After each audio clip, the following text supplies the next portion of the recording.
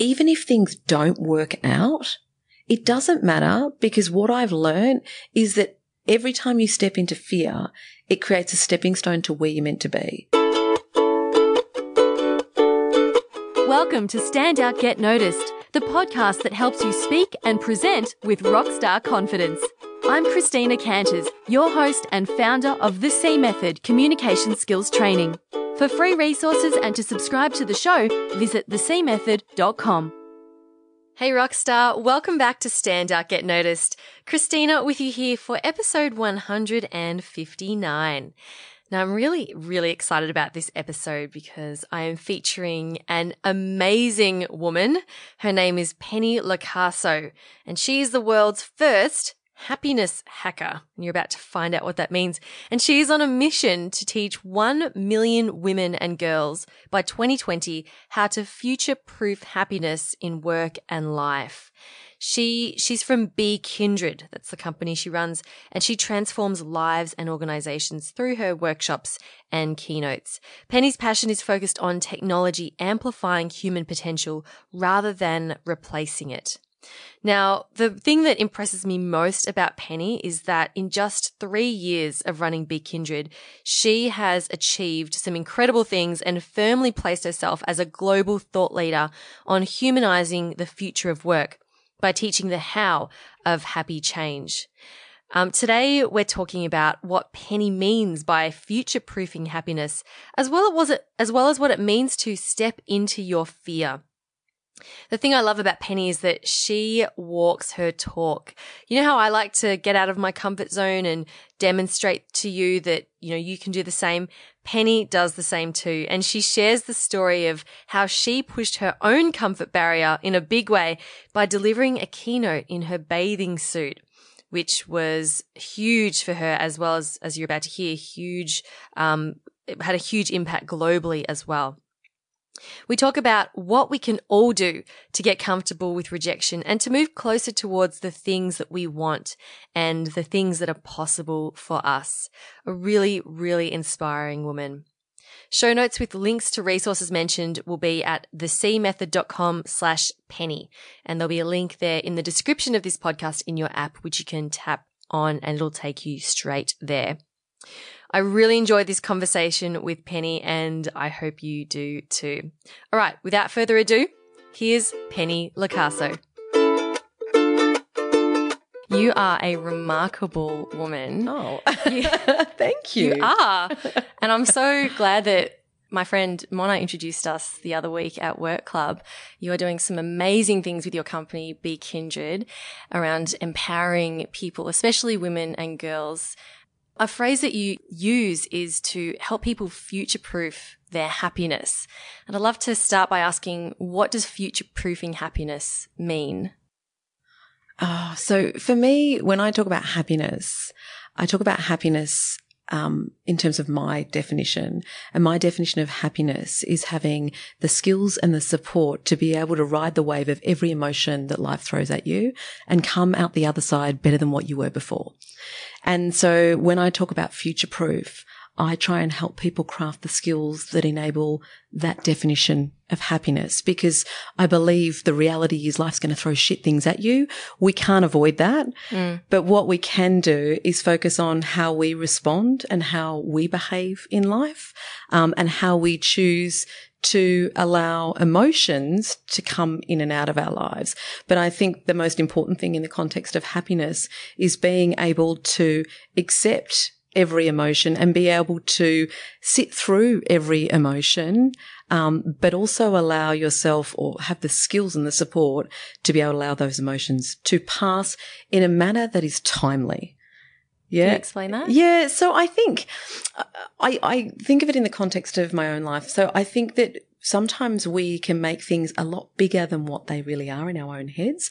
And equally, I think all of us, or many of us, enjoy actually wallowing a bit. You know, when bad stuff happens, sometimes that wallowing actually is part of the process of feeling better. So what I like to do is I actually like to put a time limit. It sounds crazy, but on my wallowing, or how long I'll allow myself to feel that way, because I don't think it's healthy for anyone to feel crap for a prolonged prolonged period of time. Now, it sounds very regimented and very process driven, and not everyone can do this on their own. But the whole point of having a timeline around allowing yourself to wallow is consciously understanding that when you get to the end of that timeline, say for me it's 3 days, for example, if something crap's happened, depending on what it is. When I get to the end of that 3 days, if I can't say, you know what, I've allowed myself the space and now I'm going to move on. If I can't pull myself out of that, it's a conscious decision to say, well, maybe I don't have the skills to do that, and go and seek the support and help that I need before it gets to a point that it's actually going to impact a lot more things in my life. And how did you figure that out yourself? Was that something you learnt from someone else? No, it's not something I learnt from someone else. I just have learnt on my journey of leaving a very safe corporate career and stepping into the absolute uncertainty and unknown of creating your own company, that the most powerful tool you have available to you is your mindset.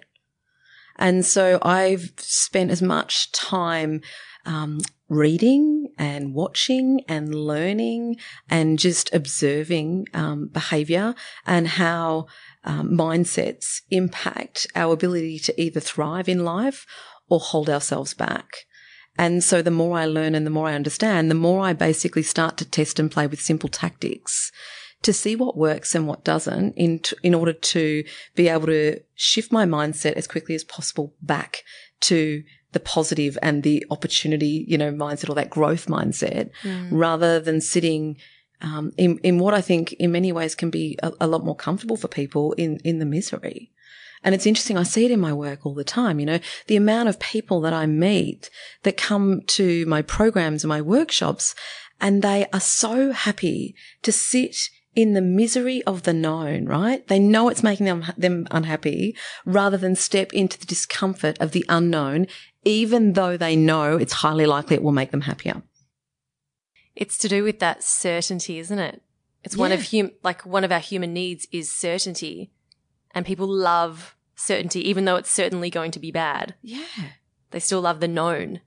Correct. I mean, I've worked with thousands in this space in the last couple of years. And from the people that I've worked with, I've done my programs in Australia, in New Zealand and San Francisco.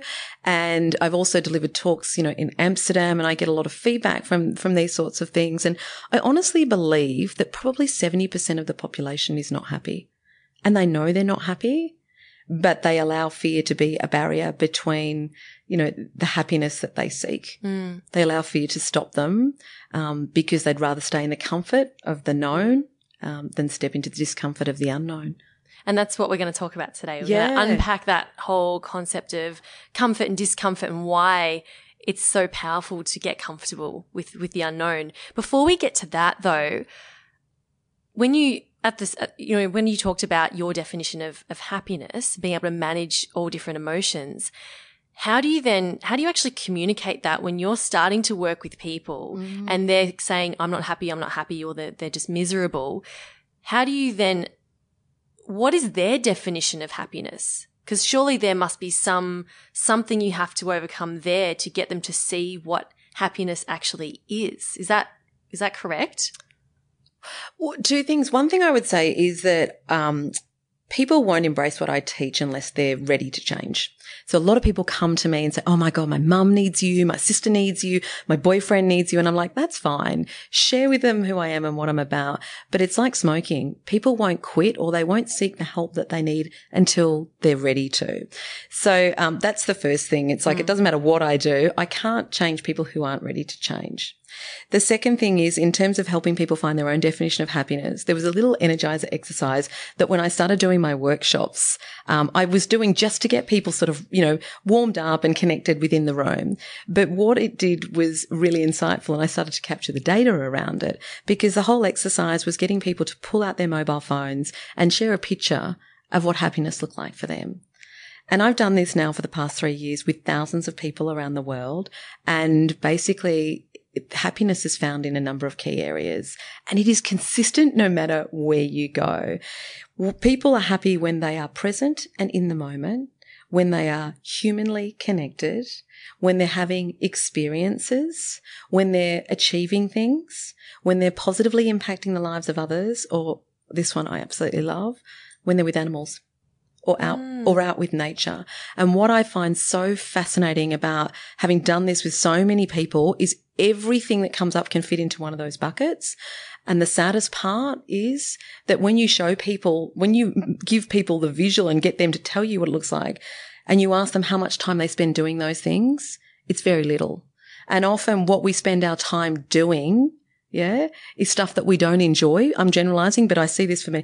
We spend most of our time doing things we don't enjoy to accumulate material items that no one ever shows when I ask them what happiness looks like. There's no picture of cars. There's never a car. There's never a desk. There's never a mobile phone. There's never the house that I just bought. None of that. It's all the things that I just mentioned. Yeah. And we spend all our time busy accumulating these material things that we know don't make us happy. And it's at the compromise of the things that do make us happy. And I personally believe, and I'm very passionate about this, we are experiencing an epidemic in the mental well-being of our society, especially in the professional space. And I think so much of that plays into the fact that where we spend our time and energy, is on the things that don't fill us up, that don't make us happy. I mean, the other element is obviously the overutilization of technology, which you and I spoke about earlier. But, a busy mind will always go to anxiety. I had a psychologist tell me recently, and we're definitely overstimulated when it comes to technology, and partner that with doing things that you don't enjoy. Is there any wonder that we have so many anxious and overwhelmed people in our society? Yeah, absolutely. I see that in myself, like having an overactive mind, and I don't consider myself an anxious person, yet I've been getting migraines. My dentist told me that I've been grinding my teeth in my sleep. Yeah. And I asked him why. He said, because of stress. And I said, but I'm not a stressy, anxious person. He said, it doesn't matter. Your body manifests stress in different things cause stress to the body. And I was like, oh my God, like I don't even think I'm stressed. And apparently I'm stressed. It's like, I mean, one thing I'm going to share with you, because I've just done a YouTube video on it. One of the most overused words in our vocabulary at the moment is the word busy. Oh, okay. And so my hypothesis is that busy equals bullshit. And I hope I'm allowed to swear. Sorry. You can swear. It'll be marked explicit in iTunes. Okay. Everyone's been pre-warned. It's fine. And so the reason I say busy equals bullshit is I actually think people use busy as a default. And when I say as a default, it's like a catch-all for the fact that they feel overwhelmed. But the problem with busy is that it's so overused that no one's consciously actually understanding what they're busy doing. So I've actually shifted, and this comes back to mindset and testing things. A friend of mine gave me this advice. I've shifted my language. I've removed busy from my vocabulary. And now when people ask me how I am, I say I'm positively occupied. That's great. Okay. And I love that. It's been really profound from a couple of perspectives. So firstly, it's shifted my mindset because I am positively occupied. I do what I do because I love it and I made a conscious choice to be doing this. But for someone, if someone else starts using this, I challenge people to use it. If you say I'm positively occupied and you don't actually believe it, then you should be asking yourself why you're doing what you're doing. Secondly, it shifts the whole conversation when you respond like that rather than say I'm busy. People are like, well, if you're positively occupied, what are you doing? Because I'd like to be doing more of that sort of stuff. And I've started sharing it in the large keynotes that I deliver, and people love it. Like it's a thought provoker. And I think, one of the things that we're missing in today's society is this consciousness around what we're spending our time doing. And it's just such a simple tactic to bring that consciousness back and really challenge ourselves to say, if I'm not positively occupied, why the hell am I doing this? I love that. Yeah. Positively occupied. I'm going to start using that. Yeah. Trust me, it works. It works. Yeah. Let's talk about fearlessness and getting comfortable with discomfort, because I know this is something you're really passionate about and passionate about sharing with people. You delivered a keynote around this topic in your bathing suit. Yeah. This was last year. Yeah, I did. To demonstrate to people that you are living what you preach. You're not just telling people, you're actually doing it.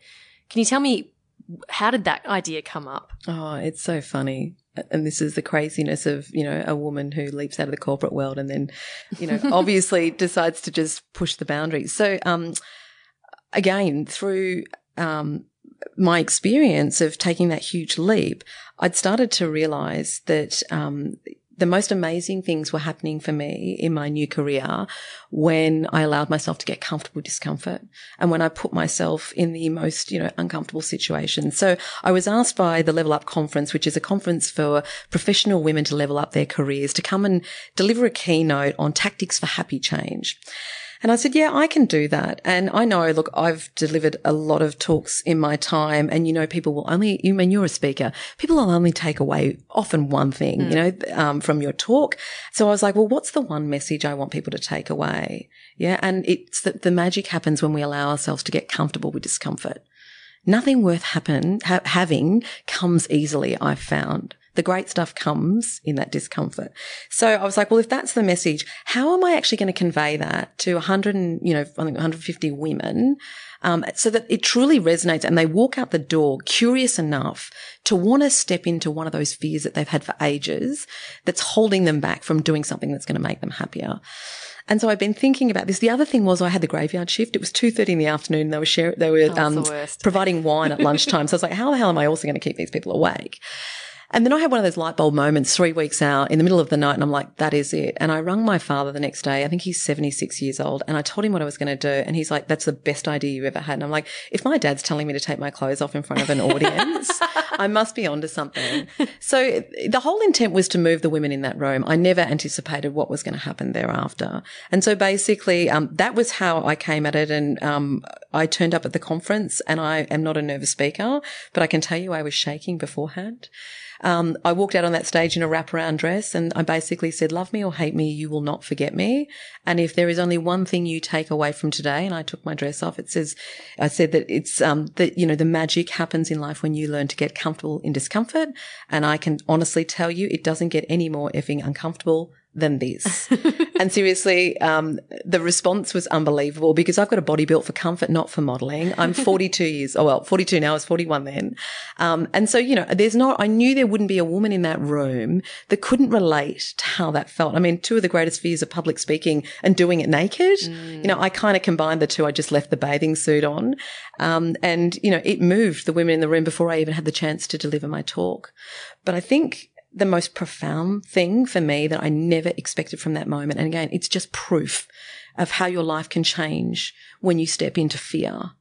When I took my dress off, I never scripted saying, love me or hate me, you won't forget me.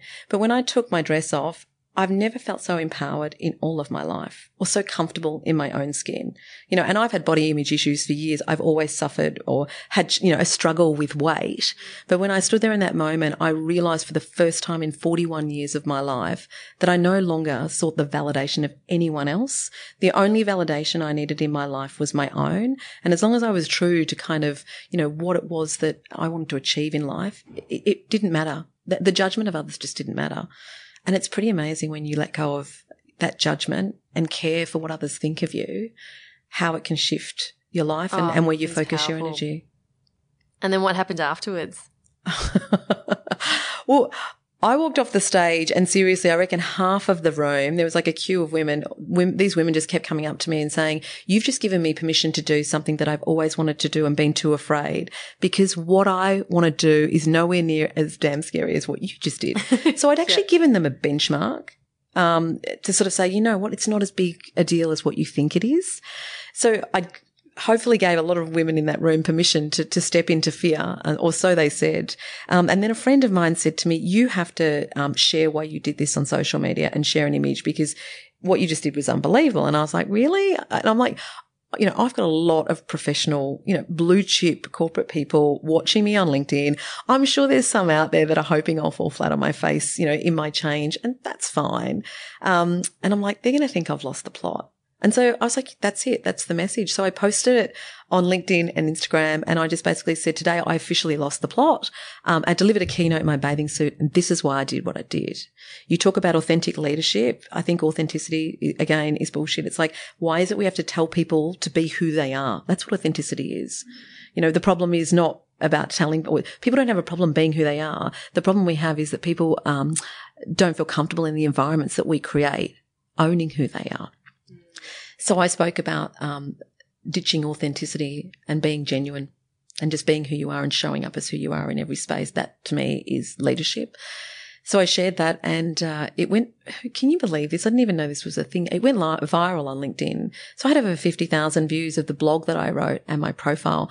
I started getting emails from all around the world from people that I'd never met telling me that they were going to step into a fear. Some people were going to leave their jobs. Other people were saying they were going to leave partners, like crazy stuff, right? Oh my God. And I was just sitting there going, I don't know whether I'm comfortable with this. But then I'm like, you know what? Only they can decide what's right for them. And so many of them said that it was a decision they'd been sitting on for so long. And what I had done had prompted them to make change. But it also created a movement, which was really interesting, called the Naked for Change movement, where I basically challenged people off the back of my blog to step into fear, even not do what I did, but even in just a small way, in order to see the benefits of doing this.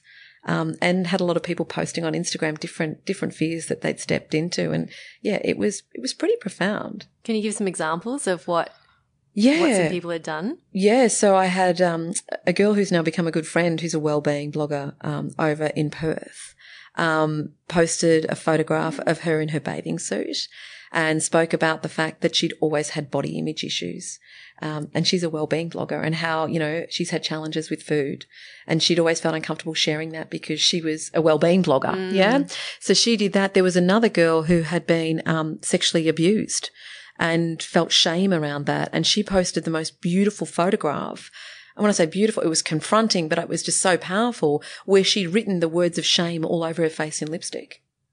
Like, I still get goosebumps when I think about it. I had another guy who I used to work with at Shell that I hadn't seen for years. And he emailed me and basically said, I'm going in to quit my job today because I've hated this work for so long, and you've just given me a level of comfort around stepping into fear. It's crazy because it's not like these people couldn't do these things before. They were perfectly capable of doing it, but you stepping outside of your comfort zone gave them permission. Well, they were able to give themselves permission to do it. Yeah. Why do you think people hold themselves back? Like, why did it take for you to get out there in your bathing suit to actually really drive that change in people? Oh, look, I think there's a few reasons. I think people make things a lot bigger in their head than what they really are. Yeah, so we, and especially females, we overthink things, we overanalyze things, and it can often paralyze us from action. And especially women, we think that we can't take action until we have the perfect plan. Mm. So there's this fear of failure and stuffing things up. But, and not sharing the things that you want to do. Like, people don't talk about what they want to do because they're worried they'll be judged. So they keep it in their head longer and longer. And, we know from the science and the research that the more you keep things in your head in terms of challenges or fears, the bigger and the bigger they get in terms of creating a barrier between you and action. So I think we keep too much in our heads. I think we worry too much about not having the perfect plan, and we allow that to stop us. I think we fear failure. We definitely fear the judgment of others. I know a lot of people are held back by, they have a fear of financial instability. I know this because I've got all the data I've captured. I know, the greatest fears people have. I've captured all the fears that have come up in the Fearless Masterclass over the last 2 years. So, I think people just, it's almost like we want to find excuses, and I always say to people, you just got to trust that the action will breed the clarity. And the reality is that even if things don't work out, it doesn't matter, because what I've learned is that every time you step into fear, it creates a stepping stone to where you're meant to be. And you don't necessarily know where you're meant to be, but as long as you learn from it, I don't, as long as you're not out there taking massive risks with your life or others' lives, and you're not hurting anybody, it's like, I always say to people, what's the worst thing that could happen? Like, we have this whole process around it. What's the worst thing that could happen? Now, what's the best thing that could happen? Because we're very good at focusing on the negative impacts if it doesn't work out, but we diminish the positive ones. And the other thing we work through is, which I find really powerful, it's like, if you're still in the same position in 12 months' time and you do nothing, yeah, you do absolutely nothing about this thing you want so badly that you're allowing fear to hold you back from, what's going to be the impact on your mental well-being, on the people that you love? Yeah. Are you going to become one of those toxic people at work that everyone gets annoyed with because you do nothing but whinge and complain? What are the physical, the emotional, the mental and the external implications of not stepping into that fear? And if there aren't any, question, yeah. But if there aren't any, then maybe it's something you shouldn't do. But 9 times out of 10, I believe that we should step into it because it's something for most people they've longed for. They're just happy to, well, not happy, but they're just too fearful.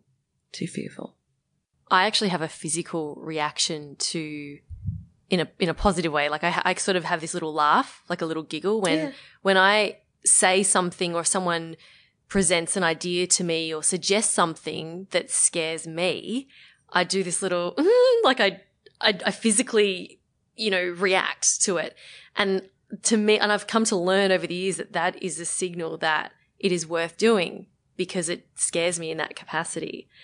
That's your amygdala. It actually it physically manifests itself and I go, oh my God. That physical response is called an amygdala hijack. So there's a small part of your brain, I think, that sits at the front. And basically it comes from, the caveman days where we would be in danger and we would have a fight or flight response. And the reality is that we're not in life-threatening situations much anymore. So our amygdala responds, with physical responses and kicks in and takes over the rational part of our brain and makes us irrational when it kicks in. And it applies now to things, that aren't life-threatening, things that are silly in many ways. And so when you get that physical response, it's good to know that it's your amygdala kicking in, because what happens when it kicks in is, even if it's short-term, but for some people it's longer, it places you into irrational thought. So often, when people are fearful, they do things that they wouldn't normally do. And later on they're like, what the hell just happened? Why did I behave that way? That's so not me. That's your amygdala hijacking your rational brain. And if you're conscious and aware of it, then you can, it's like anything, I say, the first step to change is awareness. So being conscious and aware of this means that you can then take practical steps to kick your rational brain back in quicker, which puts you in more in control of situations. So once we're aware of that, apart from asking those powerful questions that you shared, what's the worst that could happen? And then in 12 months' time, if I don't take action, what's that going to feel like? Is there anything else that you recommend or suggest that people do to help them overcome this fear? I think the most powerful tool that I've ever come across, and I use it all the time and I advocate it in all my programs, and it's become so popular on social media, I actually printed posters and started selling them. It was called this concept of 100 no's, and you don't have to buy the poster. You can make it up yourself at home like I did when I started on a large piece of butcher's paper. And so the concept of 100 no's is really around embedding this practice that I advocate called micro-bravery. So the only way to build the courage and confidence to get comfortable with discomfort on a regular basis and step into bigger and bigger risks and fears over time is by practicing micro-bravery. So it's by stepping into little fears every day in order to build the courage, the confidence and the resilience to be able to take on more fears as you progress. So what I advocate is that you write 100 no's on a piece of paper. You stick it somewhere visible. I put it in my bedroom so I'd wake up and see it every day. And your goal is to get out there and ask for all the things you've ever wanted but been too afraid to ask for. So your goal is to get out there, right, and get as many no's as you possibly can. You want to get rejected as many times because, who loves a no? I do, but it's only from this process. So every time you get a no, it's a win. It's a mini celebration because you're closer to that 100. But here's the catch. And trust me, I've got mine. I'll take a photo of it for you on my wall at home because I still use this every day. It's just that I do bigger fears now. The catch is that every no you get moves you closer to an even bigger yes. And some of the yeses that I have had since I started employing this practice have blown my mind. They are things that I never even imagined possible. Can you share one? Can I share one? I'll share two that have blown, well, three.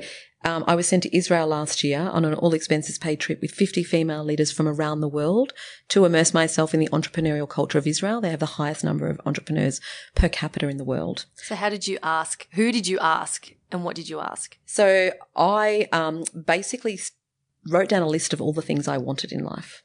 And I started actively sharing it with all the people that I met with. Not unsolicited, but basically rather than talking about what I did, I talked about what I wanted in life and what I was passionate about. And so my ask was by basically putting out there what I wanted. And then when a friend said to me, there's this opportunity in Israel I think you'd be great for, I said, could you please put me forward? Because she was connected to the organisers. And she said, I will, I'll endorse you. And then I asked them, obviously I had to go through a whole application process, and then I got through. And they have thousands of applications. I went to San Francisco last year and delivered my workshops to packed houses, which I didn't even know was possible at the start of last year. And that was just through asking people that I'd worked with in Australia, in Lululemon, in General Assembly, whether they knew anyone in San Francisco that I could connect with that might be interested in my work. And seriously, just through asking, within 2 days, I had already had, a major booking with a global client. And then the most profound one is one that I only received 2 weeks ago. So I went to a conference called Singularity in Sydney this year, which was the first time it had ever been in Australia. And Singularity University is out of San Francisco, and basically it was formed by Ray Kurzweil, basically the number one futurist in the world around the impacts of technology and AI on our lives, which is something I'm very passionate about. And they run an executive leadership program only 3 times a year, and they only take 25 people, and it's run out of the NASA Research Centre. And so after I went to this conference, I'm like, I'm going to apply. I'm going to ask for what I want, and I'm going to apply for that and hope that I get a no. And a week ago I got accepted, and I'm going in July to spend a week, hanging out with basically the top innovators in technology and artificial intelligence in the world, so that I can learn from them and learn more about how I can help humanize the future of work and teach people the skills that enable them to thrive and amplify their human potential rather than be replaced by AI and tech. Wow. So inspiring. I'm going to do that. I'm so excited. I want to do this 100 no's thing. It works. Yeah. Trust me. I'm going to do it. Works. Reminds me of that guy who went on it was like 100 Days of Rejection. Yeah. Jia Jiang. Oh, so good. Yeah. I love that. I'll link that up in the show notes actually. One of the best TED Talks that you'll watch. So good. Yeah, really good. Oh, amazing. I love that, Penny. I'm going to do that. Before we wrap up, please tell us a bit about Be Kindred and some of the work you've got going on at the moment, or is there something coming up that you're really excited about that you'd like to share? Oh, gosh. So Be Kindred, basically, I've got this crazy mission to teach 1 million women and girls by 2020 how to future-proof happiness in work and life. And basically all the programs that we run are around, trying to amplify human potential and teach people the skills that will enable them to thrive and be happy in the future, not only in life, but in work. So I work with a number of large corporations in that space. I do a lot of keynotes, but probably the favorite thing that I do is the workshops, the individual workshops that I run, or not individual, but the small group workshops. So the Fearless Masterclass is coming up in Melbourne, I think at the end of April. And we've got some workshops around future-proof. So I teach people how to future-proof themselves or kickstart that journey in a world where, there's never been more uncertainty. We start with some simple tactics. So they're 2 things that I'm extremely passionate about. And then, I have the wonderful opportunity of traveling around Australia delivering keynotes around fear is the future with organisations like Financial Executive Women, the Finance and Treasury Association. So there's loads of things that I'm doing, but the one that I love that probably would be of most interest to your audience is the smaller workshops, because I just find the level of connection and the level of sharing and stories and experience that comes out in those workshops really shifts people. I mean, I'm purely a facilitator sharing knowledge, but the real power comes in the peer learning, I find. Absolutely. And I'm more than happy to share those workshops as well with the listeners. I'll put links there to where people can find them. Thank you so much, Penny. It's been such a pleasure having you on the show. Thanks for sharing all your wisdom. Absolute pleasure. Thank you, Kristen. How amazing is Penny? I challenge you to create a 100 no's poster and get out there and start collecting your no's.